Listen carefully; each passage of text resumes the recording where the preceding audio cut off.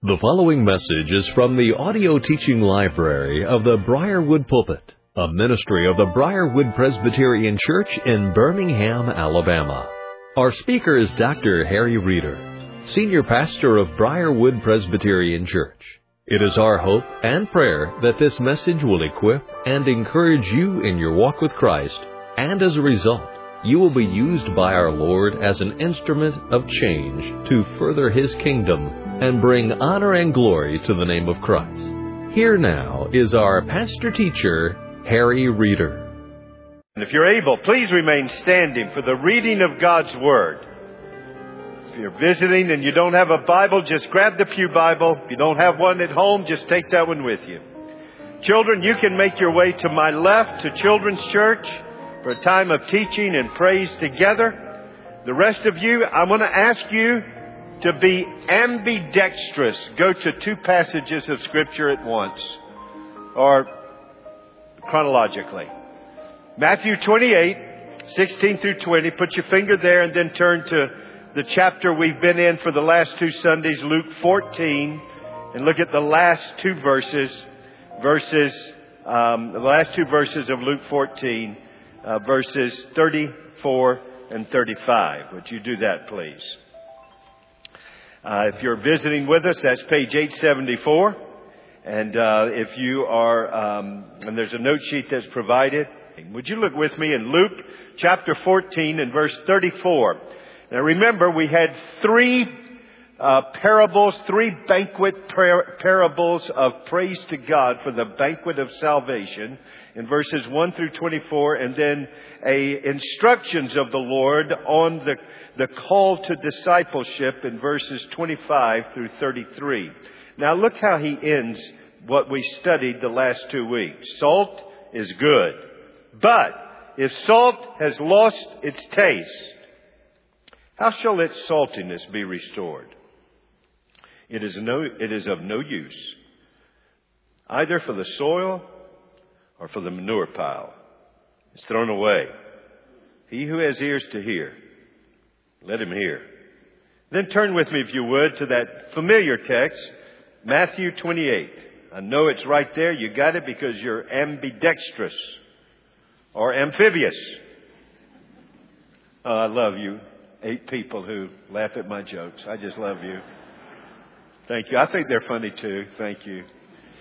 Matthew chapter 28. This is God's Word. Oh, what a powerful text. Verse 16.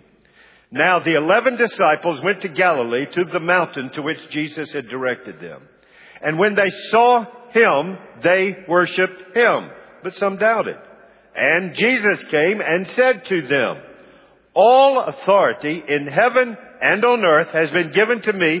Go therefore and make disciples of all nations, baptizing them in the name of the Father and of the Son and of the Holy Spirit, teaching them to observe all that I have commanded you. And behold, I am with you always to the end of the age.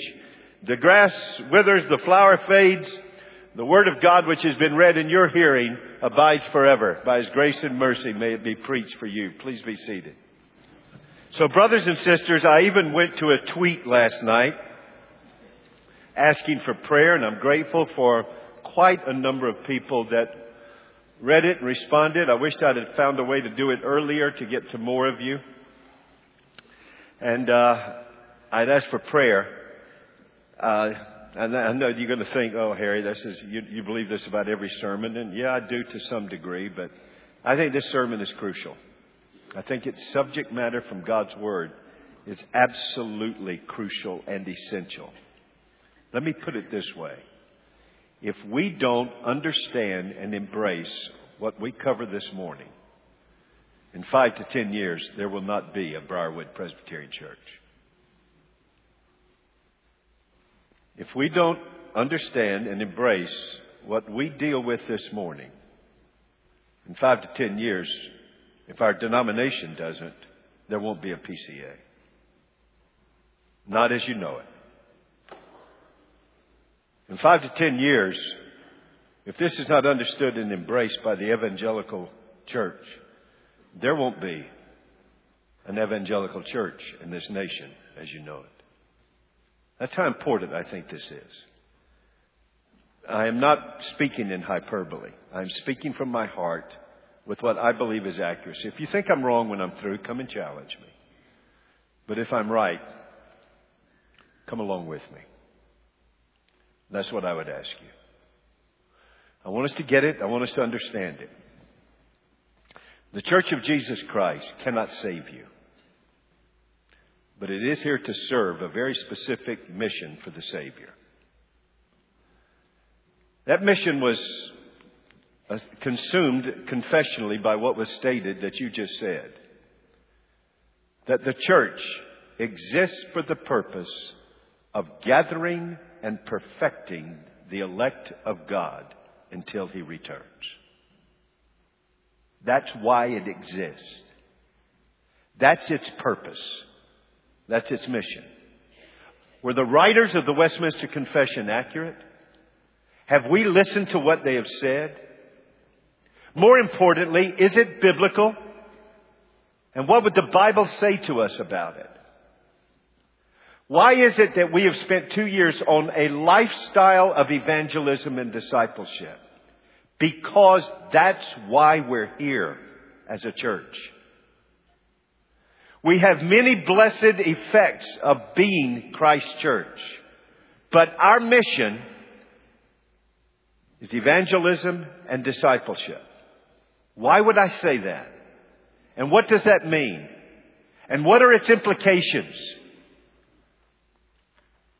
Last 2 weeks, we took the time to look at 3 kingdom parables of salvation being a banquet of grace.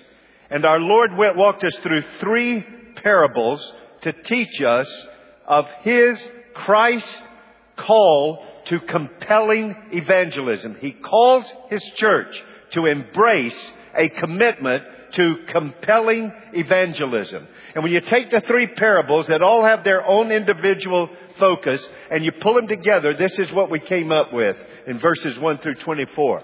God saves those who need Him even though they do not want Him. How? By pursuing them. How? With a compelling message that's been entrusted to the church. It's called the gospel. With compelling messengers. Those are converted believers, Christ's disciples, who go and seek and save the lost and to disciple them. And compelling minister, and that's the Holy Spirit. Compelling message, compelling messengers, changed people in His church, the gospel going through the Church of Jesus Christ to and power and with the powerful presence of the Holy Spirit. Then Jesus, like always, Luke affirms what Jesus always does. He never separates evangelism and discipleship. He says, come as you are, and when you come, don't come negotiating. Come surrendered. And then he gets to Christ's call to costly discipleship. If I can sum up everything of that study we did, here's what it says. Renounce everything, including yourself. Every relationship, everything that's in your grasp, you renounce it. It is no longer I who live, but Christ that lives in me. And you come to Him. Now, when you come to Him and He begins to work in your life by the means of grace in discipleship, after you've been evangelism, He'll send you back to everything. He'll send you back to all those relationships, but now not in idolatry or with any temptation to idolatry. Now, as His ambassador into that marriage, into that family, into that job, into that community, into that nation. Those things have no prior commitment over you. You got to remember, when Jesus taught that in another time, there were 3 guys that said, okay, Jesus, we'll follow you. And then all 3 of them gave an excuse. But here was the key. Each excuse, whether valid or invalid, as you look at it, the problem was, and what Jesus judged, was the 2 words. But first. I'll follow you, but first. When we come to Christ, Jesus is not at the top of the list of our life. He is the list. And He is our life. Then as we follow Him, He makes our list. And we go into that list with Christ as our life, to bring Christ to those who are in our lives with everything He's entrusted to us in life. He says, renounce, bid farewell. I'll send you back to it, but nothing is before me, above me, or beside me. I am your life. You are mine, and I am yours. So with that call to compelling evangelism, that call to costly discipleship, he then finishes up by saying this. You know what the result is? You become the salt of the earth, and you become the light of the world. And as you become the salt of the earth and the light of the world, you now serve me in every arena, every institution, every relationship, every dynamic in all of life. You now go in the preeminence of Christ into every single area. But if the salt isn't salty, you might as well throw it out. It's not even good for the manure pile. It's not even good for the side of the road. The salt has to be salty. Now, if it is, it makes a difference. I can vouch for that. And that's what the church is supposed to do, is keep the salt salty. Keep the light lit. So that the salty believer with the light can salt the earth and go into the world. Brothers and sisters, as I said, the church can't save you. But I want to also say this. You can't grow in Christ and be effective to the full extent that He has given you without being engaged in a church that is committed to its mission. I didn't say just a church. A church that's committed to its mission and its message and its ministry. I know that. I've been a pastor for 40-something years now. I've seen the people who've walked away from the faith or who ended up and never finished strong. You say, well, Pastor, they just weren't walking with Jesus. That's not how it started. They didn't walk with Jesus because they found a lot of reasons not to walk with Jesus in His church. And they got out of the means of grace, and they got out of fellowship, and they got away from the sacraments, and they got out from under discipleship. And it all came with reasonable excuses. But first. I know because it's in my family. Y'all have heard me give my testimony, haven't you? I got saved out of a drug problem. Drug to church every Sunday morning, every Sunday night, every Wednesday night. When I went to college, I got married. I saw my dad and mom eventually divorced and disconnected from the Lord. They didn't start there. I remember when it started. The Lord's Day became an option. Gathered worship became an elective. Being in a small group in Bible study was, well, maybe if I get time, I might show up for a couple. And then the love of the Lord began to wane. And then a divorce. Now, praise God. I had the great privilege to see him come back to the Lord and see him remarried and have great days. Praise the Lord. But you go ask them if they'd love to have that 15 years back. You go ask them. I've heard them tell me where it started. It didn't start with, I don't love Jesus. It started with every reason not to experience the means of grace and the love of Jesus in the gathered assembly of His people. God made His church to grow you. Now, I want to be a church where people grow. That means we got to be a church on mission, on message. We can't become something else. We've got to do what God says we're called to do, and we can only do it in the power of the Holy Spirit out of a love to Christ and being guided by His Word. What does that look like? How does it look to be on mission, on message, and in ministry? Well, go with me to one text that we've already identified, and it's in Matthew chapter 28 and verse 16. Would you go there with me? And I've already read it. Let me go back over it. Now the 11 disciples went to Galilee, to the mountain. That's probably referring to the mountain where Jesus taught the Sermon on the Mount. Could refer to the Mount of Transfiguration. Well, could refer to both of them if they're both the same, if that both things happened at the same mountain, although I don't think they did. But he went to the mountain. Whatever it was a mountain that was known enough that they put they didn't say a mountain, they said the mountain. So they went to the mountain in which Jesus had directed them. So they went to the mountain Jesus told them to meet him at. And when they saw him, they worshipped him, but some doubted. And Jesus came and said to them, all authority in heaven and on earth has been given to me. Go therefore and make disciples of all nations, baptizing them in the name of the Father and of the Son and of the Holy Spirit, teaching them to observe all that I have commanded you. And behold, I am with you always, even to the end of the age. So here they come, and they get engaged, and they meet Jesus, the 11 disciples, and we get the Great Commission. So let me give you a little bit of an overview. I tell you what, let me back up first of all. So remember that costly discipleship I forgot to mention. We came up with one distillation of that study. It was that salvation is free, but discipleship costs. So evangelism, compelling evangelism, costly discipleship, and if you don't embrace it, then the salt is not salty, and it's no good except to be thrown out. How do you keep the salt salty, and how do you keep the light lit? God says, I've got my church. My church is there to put the flavor in the salt. My church is there to keep the light lit. I put the means of grace, preaching, prayer, worship, fellowship, sacrament. I put all of that there together, and I've given direction to my church. This is your mission. And I've given the message to the church, and I've given the ministries that the church is to do to carry out the mission. So that's what he has given to us. And Jesus puts it this way, and he puts it very forthrightly in what we call this Great Commission text, but it's not the only Great Commission text. Actually, the Great Commission is so important, it is repeated in all 4 of the Gospels and in the book. It's repeated 5 times in the book of Acts.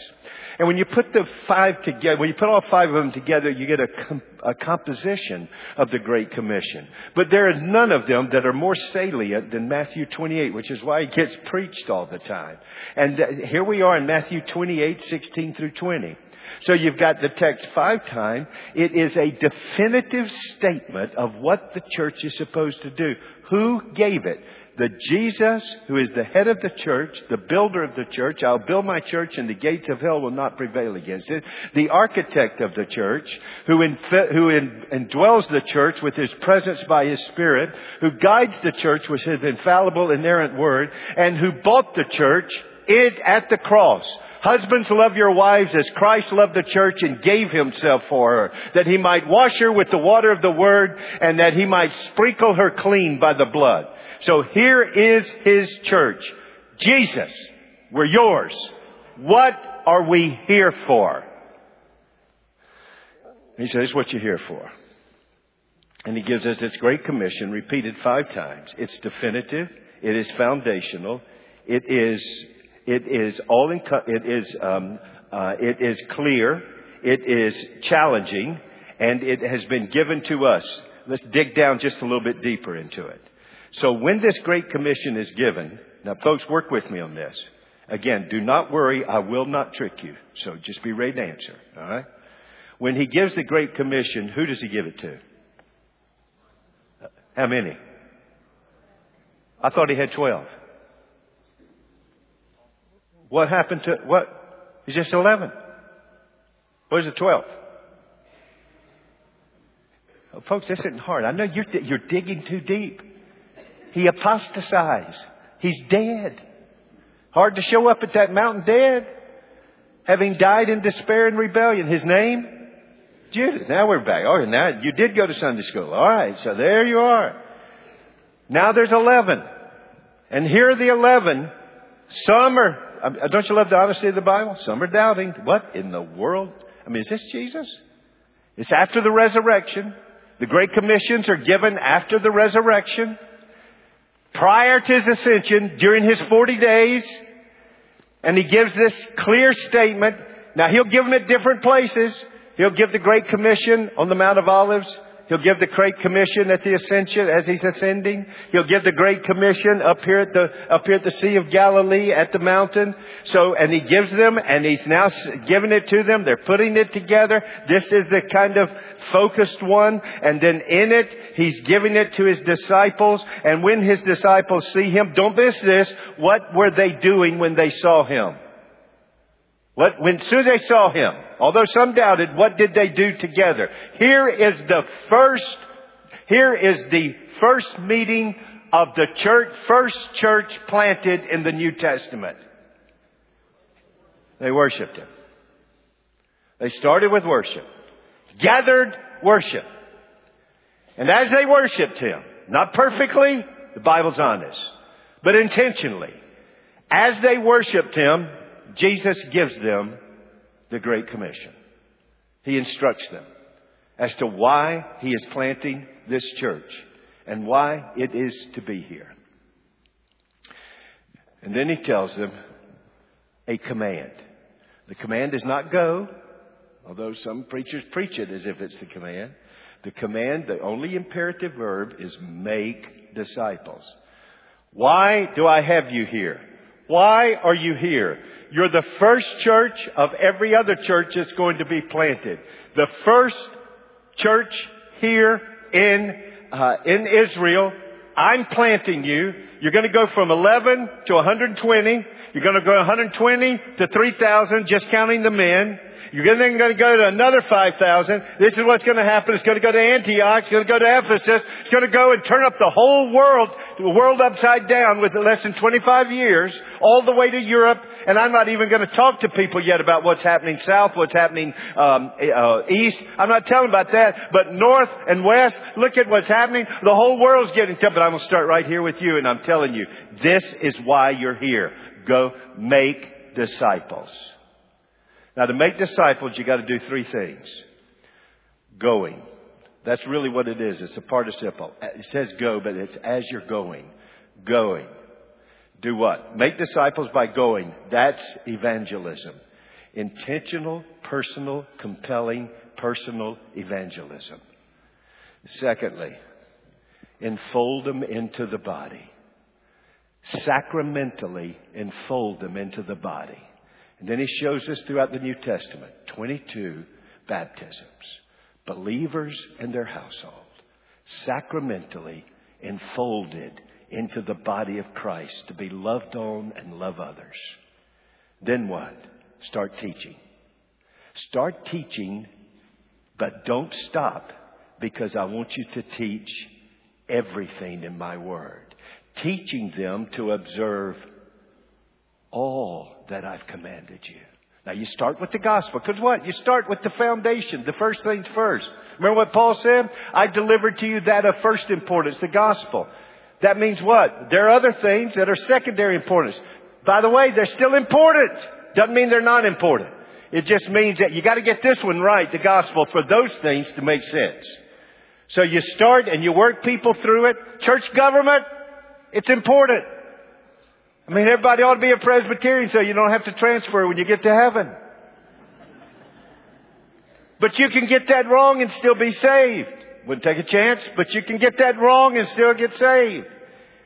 So what we want to do is we want to understand how the Bible unfolds. But all Scripture is profitable for equipping, for reproof, for training in righteousness, that the man of God may be adequate and equipped. So teach them to observe all that I've commanded. Start with the gospel and then begin to move with this focused discipleship into their life. So now what do you see the church doing? Worshiping, evangelizing, loving, enfolding, sacraments. What do you see the church doing? Preaching. What do you see the church doing? Praying. What do you see the church doing? Discipling. Make disciples. You can't make a disciple without evangelism. You got to go get them. But you don't clean fish before you catch them. Just go catch them. Then we start cleaning them. That's called discipleship. Be fishers of men. Where do you fish? Everywhere. Got fishing pools all over. Everywhere. You go to the highways, go to the byways, go to the hedges, go everywhere. Go everywhere. Spread the gospel over the whole field. Rocky ground, thorny ground. Everyone evangelizing everybody, everywhere, every day. And then as they come to Christ, now let's grow in grace. You don't have to grow first to come to Christ. Come to Christ just as I am. Now, turn from everything in repentance. Put your trust in Christ. Now let's show you how to live life for Jesus with Jesus as your life. That's called discipleship. That's what we're going to do. And where do you do that? In the womb of His church. Where you get shepherded. You get to worship. You get the sacraments. You get preaching. You get fellowship. You get small group discipleship. You get prayer times together. All of that begins to put together in God's tapestry with His church that's on mission, on message, and in ministry. So when you take a little closer view, what you see is who's getting this? Disciples. What are we given? We're given a commission to make disciples. How do you make disciples? Well, you got to evangelize, and then you not only got to evangelize, you got to enfold, and then when you enfold, you start equipping. And if people come to Christ as you go, and people are enfolded into the body of Christ. And then people are discipled to learn all of the Word of God. What's the result? What happens to people? What's the mark? What is the salient mark of successful discipleship in a church that's on mission, on message, and in ministry? Don't answer, because you may get it wrong, and then I will have tricked you, and I don't ever want to trick you. Well, Pastor, if you get saved and you get discipled, you'll start evangelizing others. You're right. You'll start praying. You're right. You'll start all kinds of things. Yes, you're right. But the salient evidence of success is sinners who are falling short of God's glory. Now, their greatest delight is to give glory and worship. What is the one case of perfect discipleship that you know of? Who is the best discipler that's ever lived? This is not hard. Who is the best discipler to ever live? Jesus. That's good. And He worked with them how many years? He went. Did He go after them? Did He go after them? Seek and save the lost? Did He start teaching them? And then after the resurrection, He got them together. What's the first thing they did? They worshiped. That's how you know you've hit a home run. First base, evangelism. Second base, enfolding. Third base, equipping. Home run, worshipers. No longer idolaters, now latrias. Giving God praise in spirit and truth. The Trinitarian God. Worship the Father through the Son and in the Spirit. That's how you know. That's how you know that God is at work in the discipleship. But one more thing. As we take a closer look, there are 4 alls in that text. 4 alls. Don't miss them. When Jesus gives the imperative to make disciples, what's the first thing He says? How much authority does Jesus have? All. Well, what if the mayor of New York says, y'all can't evangelize in Central Park? Well, I got a king that says, I can. Well, you're going to go to jail. Fine. But I must obey God rather than man. And by the way, your authority is only because of Him. And I'll obey your authority and give glory to God unless your authority tells me that I have to transgress the Word of God. So just like Peter and John, you can't preach there. What did they do? They preached there. And they were willing to go back to jail. I'm willing to go. Give me the key. I'll start a prison ministry. But that's all authority has been given. In other words, there aren't really any closed countries if we're willing to die for King Jesus. All authority has been given to me in heaven and on earth. Go therefore and make disciples where? Folks, we love our nation. Go after your nation, but don't stop with your nation. Go to all the nations. Go to all the nations. Making disciples of all the nations, baptizing them in the name of the Father, Son, and the Holy Spirit. Now we start to put them into small group discipleship, teaching them to observe what? Whole Word of God, inspired, inerrant, infallible, and profitable. And then what? There's a 4th all. I'll be with you all the days. Until when? It's coming. Resurrected Jesus, here's the imperative. Here's the mission. Stay at it until I get back. And I'll be with you every day by my Spirit. I'll be with you every single day by my Spirit.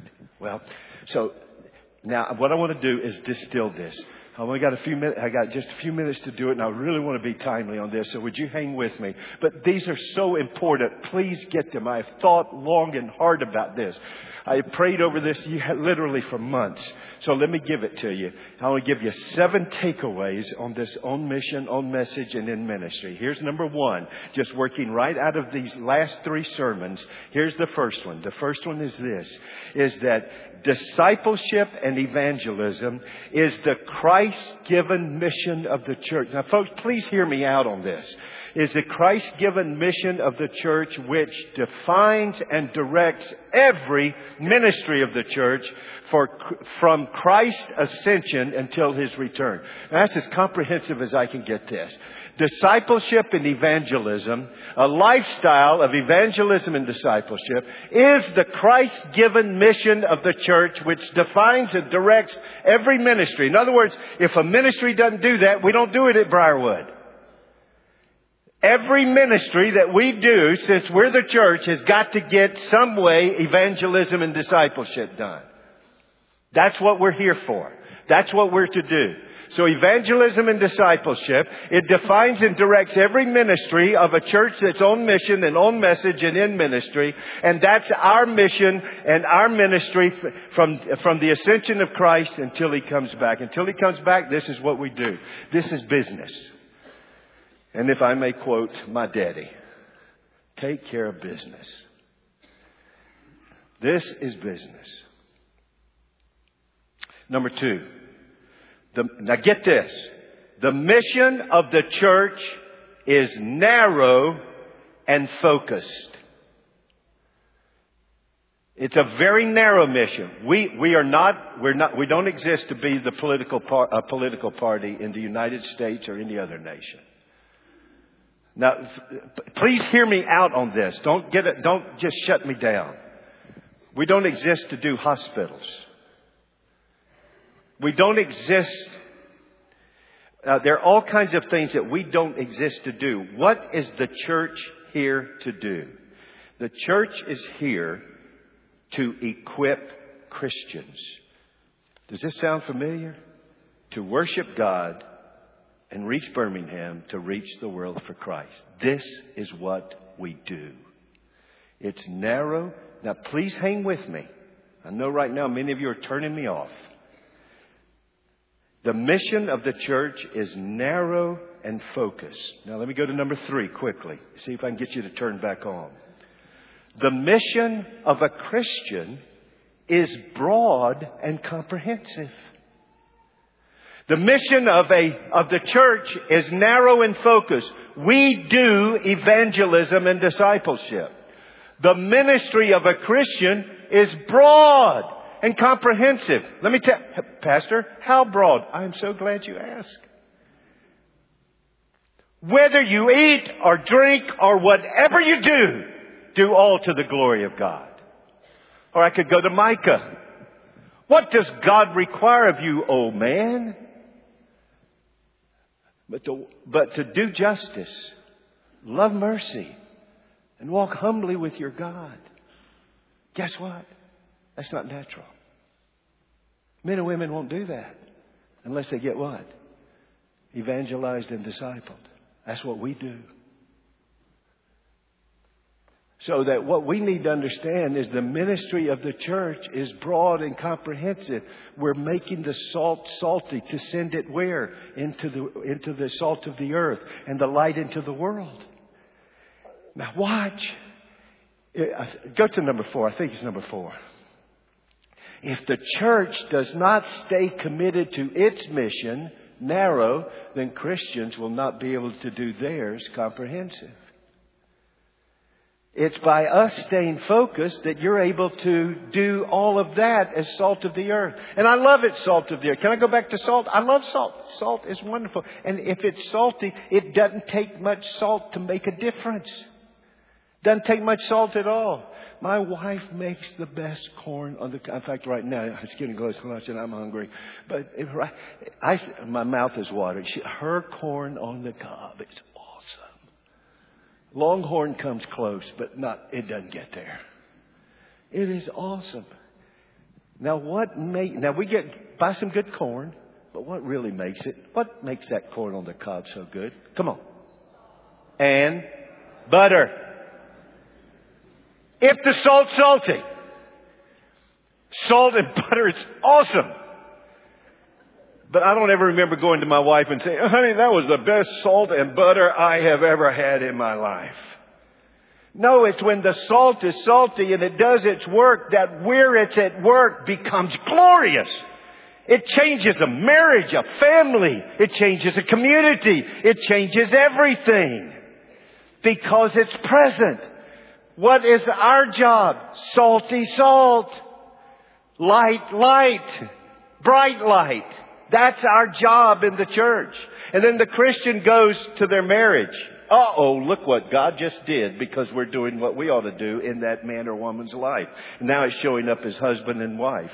Now it's showing up as parents. Now it's showing up. Look what they do with their business. That business isn't owned by money. That business is owned by Jesus through them. And they know how to do business heartily unto the Lord. Why? Because they got discipled. That's why.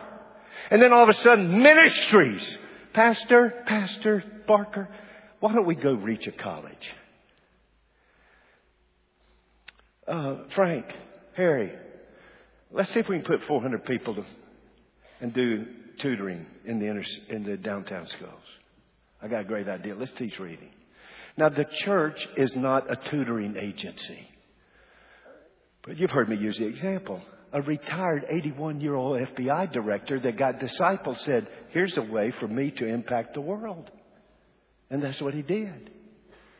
The other week, I'm sitting here looking when we're teaching all that. Are we going to teach on the sanctity of life? Absolutely. Are we going to teach on the sanctity of marriage, sanctity of sexuality, sanctity of family? Absolutely. Are you in a world that is saying to the church and the family, we are going to eradicate you? You can, if you think the church can exist compromised to the world, you're going to celebrate what they celebrate or be condemned. You got to condemn what you used to celebrate to exist. So when we say no, we're going to be faithful to Jesus.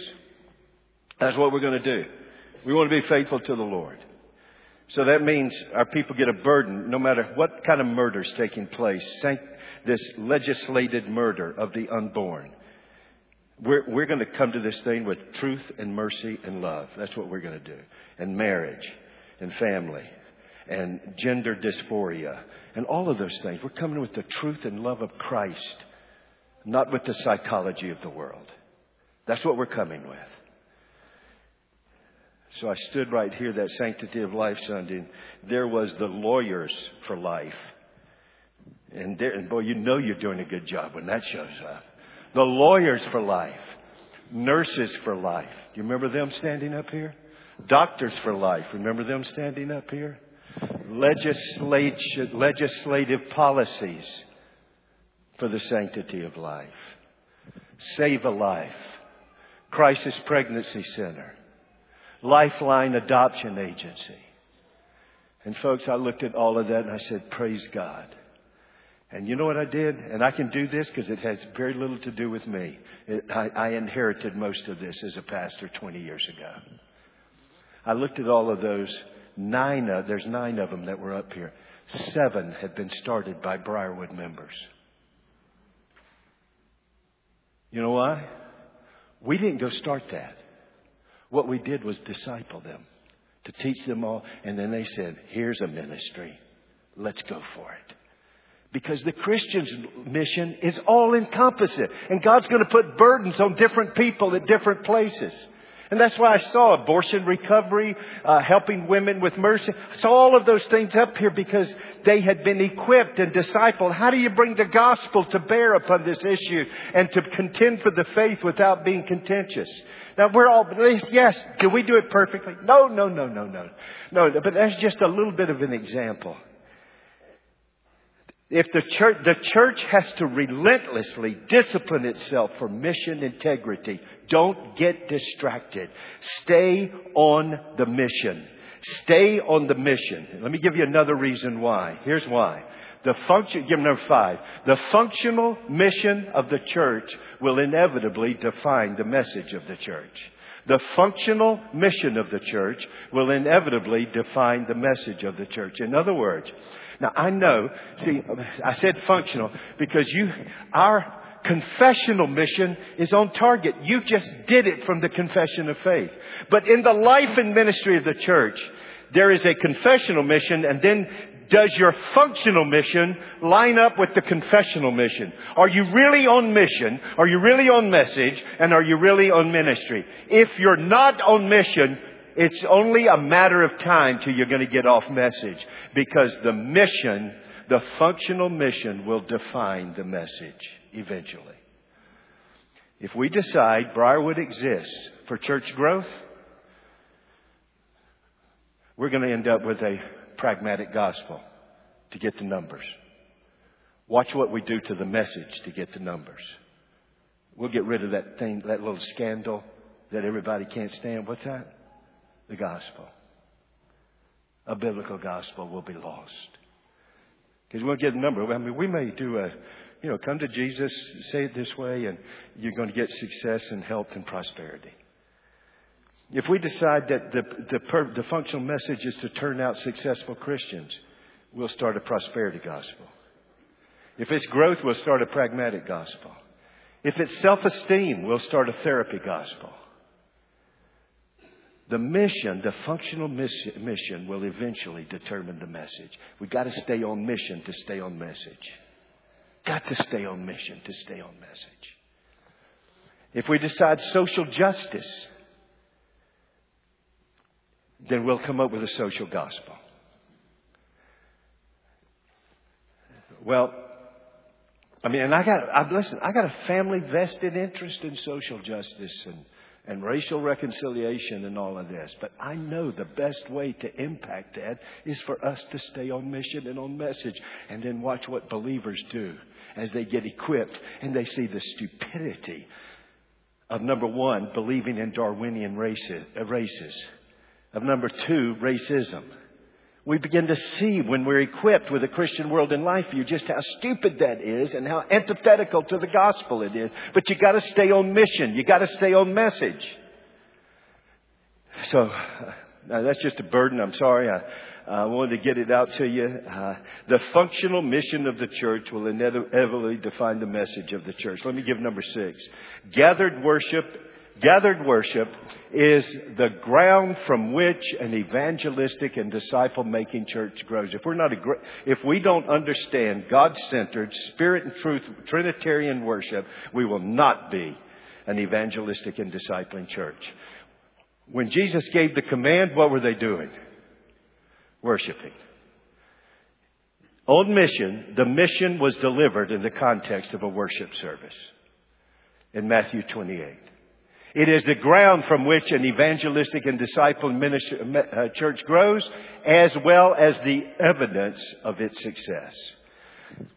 When God's people love gathered worship, not only is gathered worship scatter them after they've gathered in the discipling process in evangelism, but it also becomes the testimony. I know good small group discipleship's going on when those in the small group love the large group for worship. I know it's going on well. Otherwise, it's pretty close to a cult. There'll be a desire for gathered worship of God's people. Number 7, the discipleship funnel. If you'll look around now, every staff member is rolling their eyes. This is one that's big on my heart. When people are won to Christ, they're put in the top of the funnel. The big gathered group. And then they work down the funnel. And then they keep working down, being matured to follow Christ. If you don't love the top of the funnel, you'll never get to the bottom of the funnel. And if you get to the bottom of the funnel, it's going to be connected from the top. Well, Harry, what are you talking about? Here's Jesus. Multitude, 70, 12, 3. Gathered worship, the large group. Congregational community. Out of that, small groups. And you might even get to a smaller one of 3. For more accountability. For more discipleship. Something happens glorious in the big group. Here's the cannonade of gospel discipleship. I don't know about you. I got cannonaded singing a while ago. I just wanted to stop and go to heaven right then. And there's something about doing that with all of you, with one heart, one voice, one soul, that's not the same as when I get with my buddies. I mean, when me and Shelton and Sandy get together, and John, when we sing, buddy, we quit that 30 years ago. But man, when we get together with God's people, I'm lifted up. The confession of truth together, all of that. Now I get into the congregation community, other dimensions are added. Then I get into a small group, another dimension of interaction and openness and transparency. Then I get into 3, and now I'm into the funnel, and I'm functioning my way through it. And that's where a church sets it up. And we didn't get exotic and invent it. We're just following Jesus. Multitude, 70, 12, 3. So that you're doing small group disciple making. Well, I got so much more to say about that. I'll quit because I wanted to try to be timely, as close to timely as I ever do, and give it to you. And Lord, I'm pleading that God will give you a heart to not only get in the funnel, but to be a part of the funnel. As God's made, help us stay on mission, on message, and in ministry. Can I give you just one more illustration? You know, I had so many illustrations of this. I mean, I looked at YBL. I looked at Briarwood Christian School. I looked at the ballet. I looked at the sports. There's 121 ministries at Briarwood. And honestly, I could have gone to every one of them to show you the glorious effects. You see, I want church growth, but it's a consequence, not a mission. I want racial reconciliation. It's a consequence, not our mission.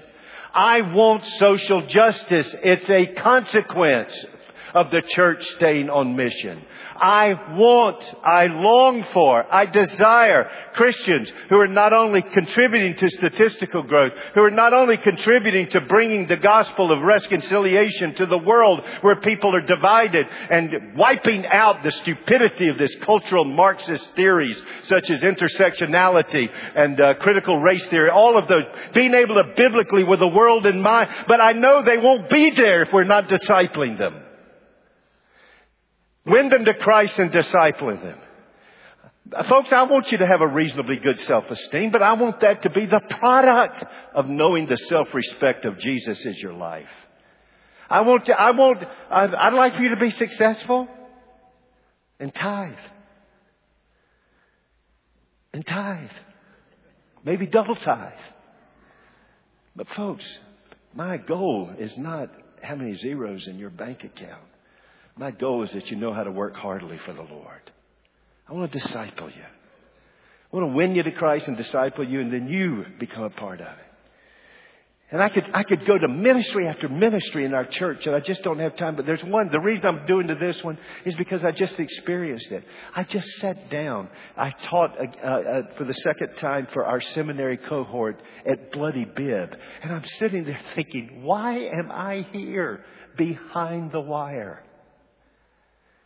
And I'm looking in front of me, and there's a black guy and a white guy, when I finish, who held hands and prayed together. How did I get here? His name was Jeff Dunn. And he'd looked over in South Carolina where a seminary and a church got together and prisons weren't the same. And then he found out that had started over in the worst prison in America, Angola, with a seminary and a church.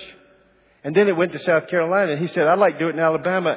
And Pastor, and he came to us in our session and said, yes, I want y'all to do it through Birmingham Theological Seminary. And let's see what we can do. So we went, 2016. And we started a seminary. We're now in our second cohort. We've had 12 graduates, soon to have 20 plus graduates. Now, I know you say, well, it won't be hard to get God. They want to get parole. No. The guys in this are lifers. The guy I was telling you about, 9 homicides. The guy he's praying with, 4. They're never getting out. And by the way, once they graduate through that in our Jump Start program, they're committed to going to another seminary, to another prison to reproduce it. Salt and light. Isn't that great? I won't get it to you. Would you let me just go just a little greater with you?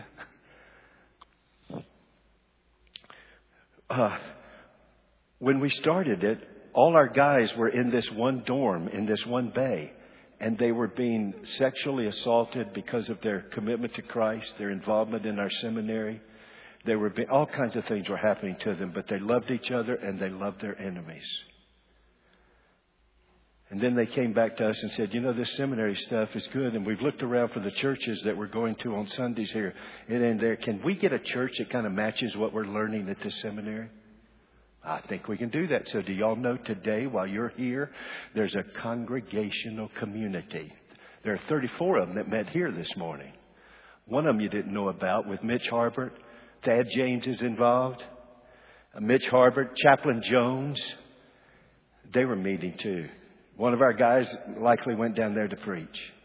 They were meeting as well. You had a congregational community down there. They call it the church behind the wire. The dorm they're meeting in used to assault the students. Now, almost the whole dorm is in the church. 120. If you had walked into that, and I'm going to clean it up for the sake of Sunday morning pulpit language. If you had walked in there with me in 2016, do you know what the guards called that dorm? Fallujah. War-torn. If you had walked in with me, you would have literally seen guys with needles saying, "I'll be with you in a minute," finishing. You would have found shivs and instruments of murder all over. You would have found mayhem and violence. You would have found racial violence, Hispanic, African American, Caucasian. And I'll be very gentle here. You would have seen bunk beds with sheets from the top let down to cover the perversion and immorality that went on. You would have found pornography everywhere. You would have found all of that.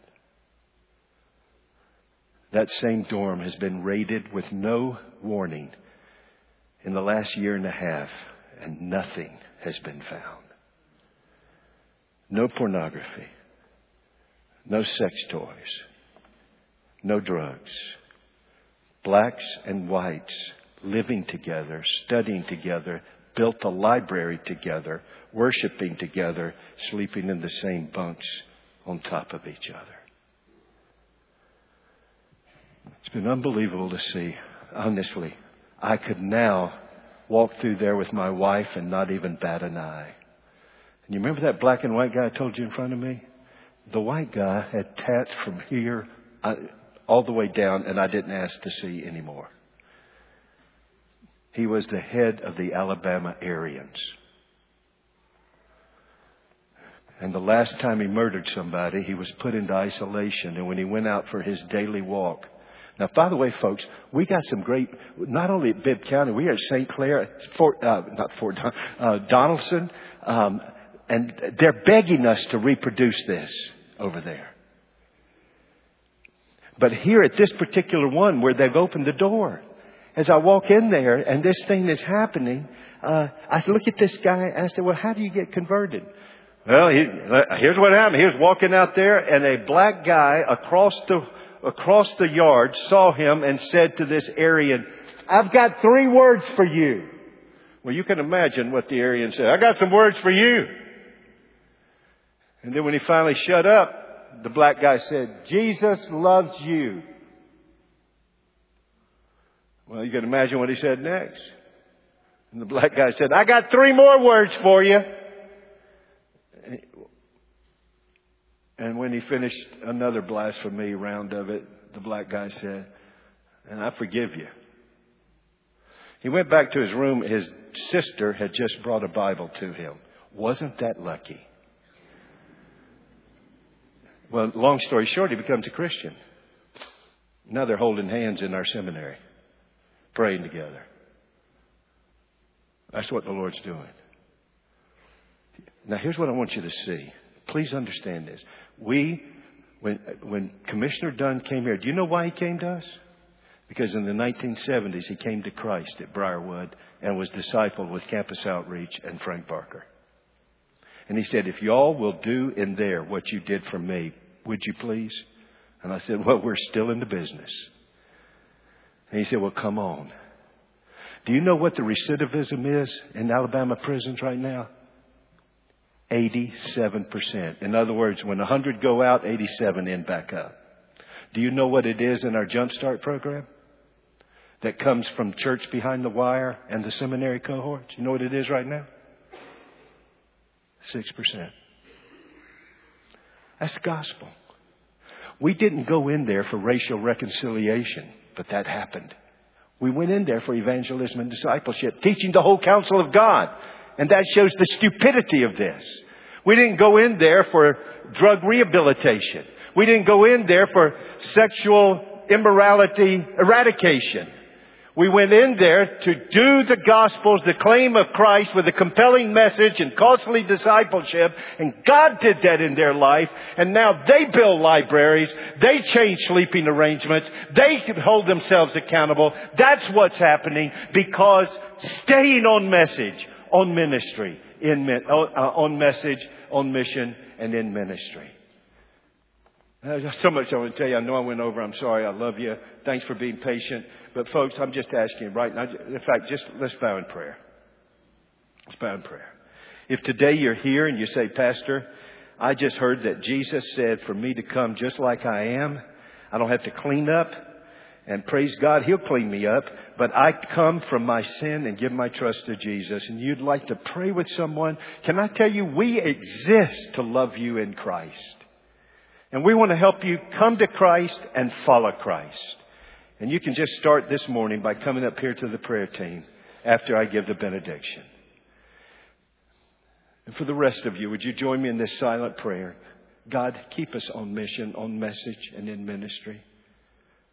Folks, please, be done with a superficial view of Christ's church. See its mission, see its message. And when we get on mission and on message, we unleash Christians with a comprehensive, world-shaking message and mission and ministry. Help us. Let's do this together with a lifestyle of evangelism and discipleship. In Jesus' name. God, I ask it. I plead with you. I plead with you. 10 years from now, we want to be salt. And nobody comes back to tell us anything about the salt. They just love what it does wherever it goes. We want to be light so that darkness is dispelled. That means we need to be on mission, on message, in ministry. Please, God, help us. In Jesus' name, amen. You have been listening to a message by Harry Reeder, Senior Pastor of Briarwood Presbyterian Church in Birmingham, Alabama. For more information on the resources available through Briarwood Presbyterian Church, or for more information on the teaching ministry of Pastor Reeder, visit us at briarwood.org or call 205-776-5200.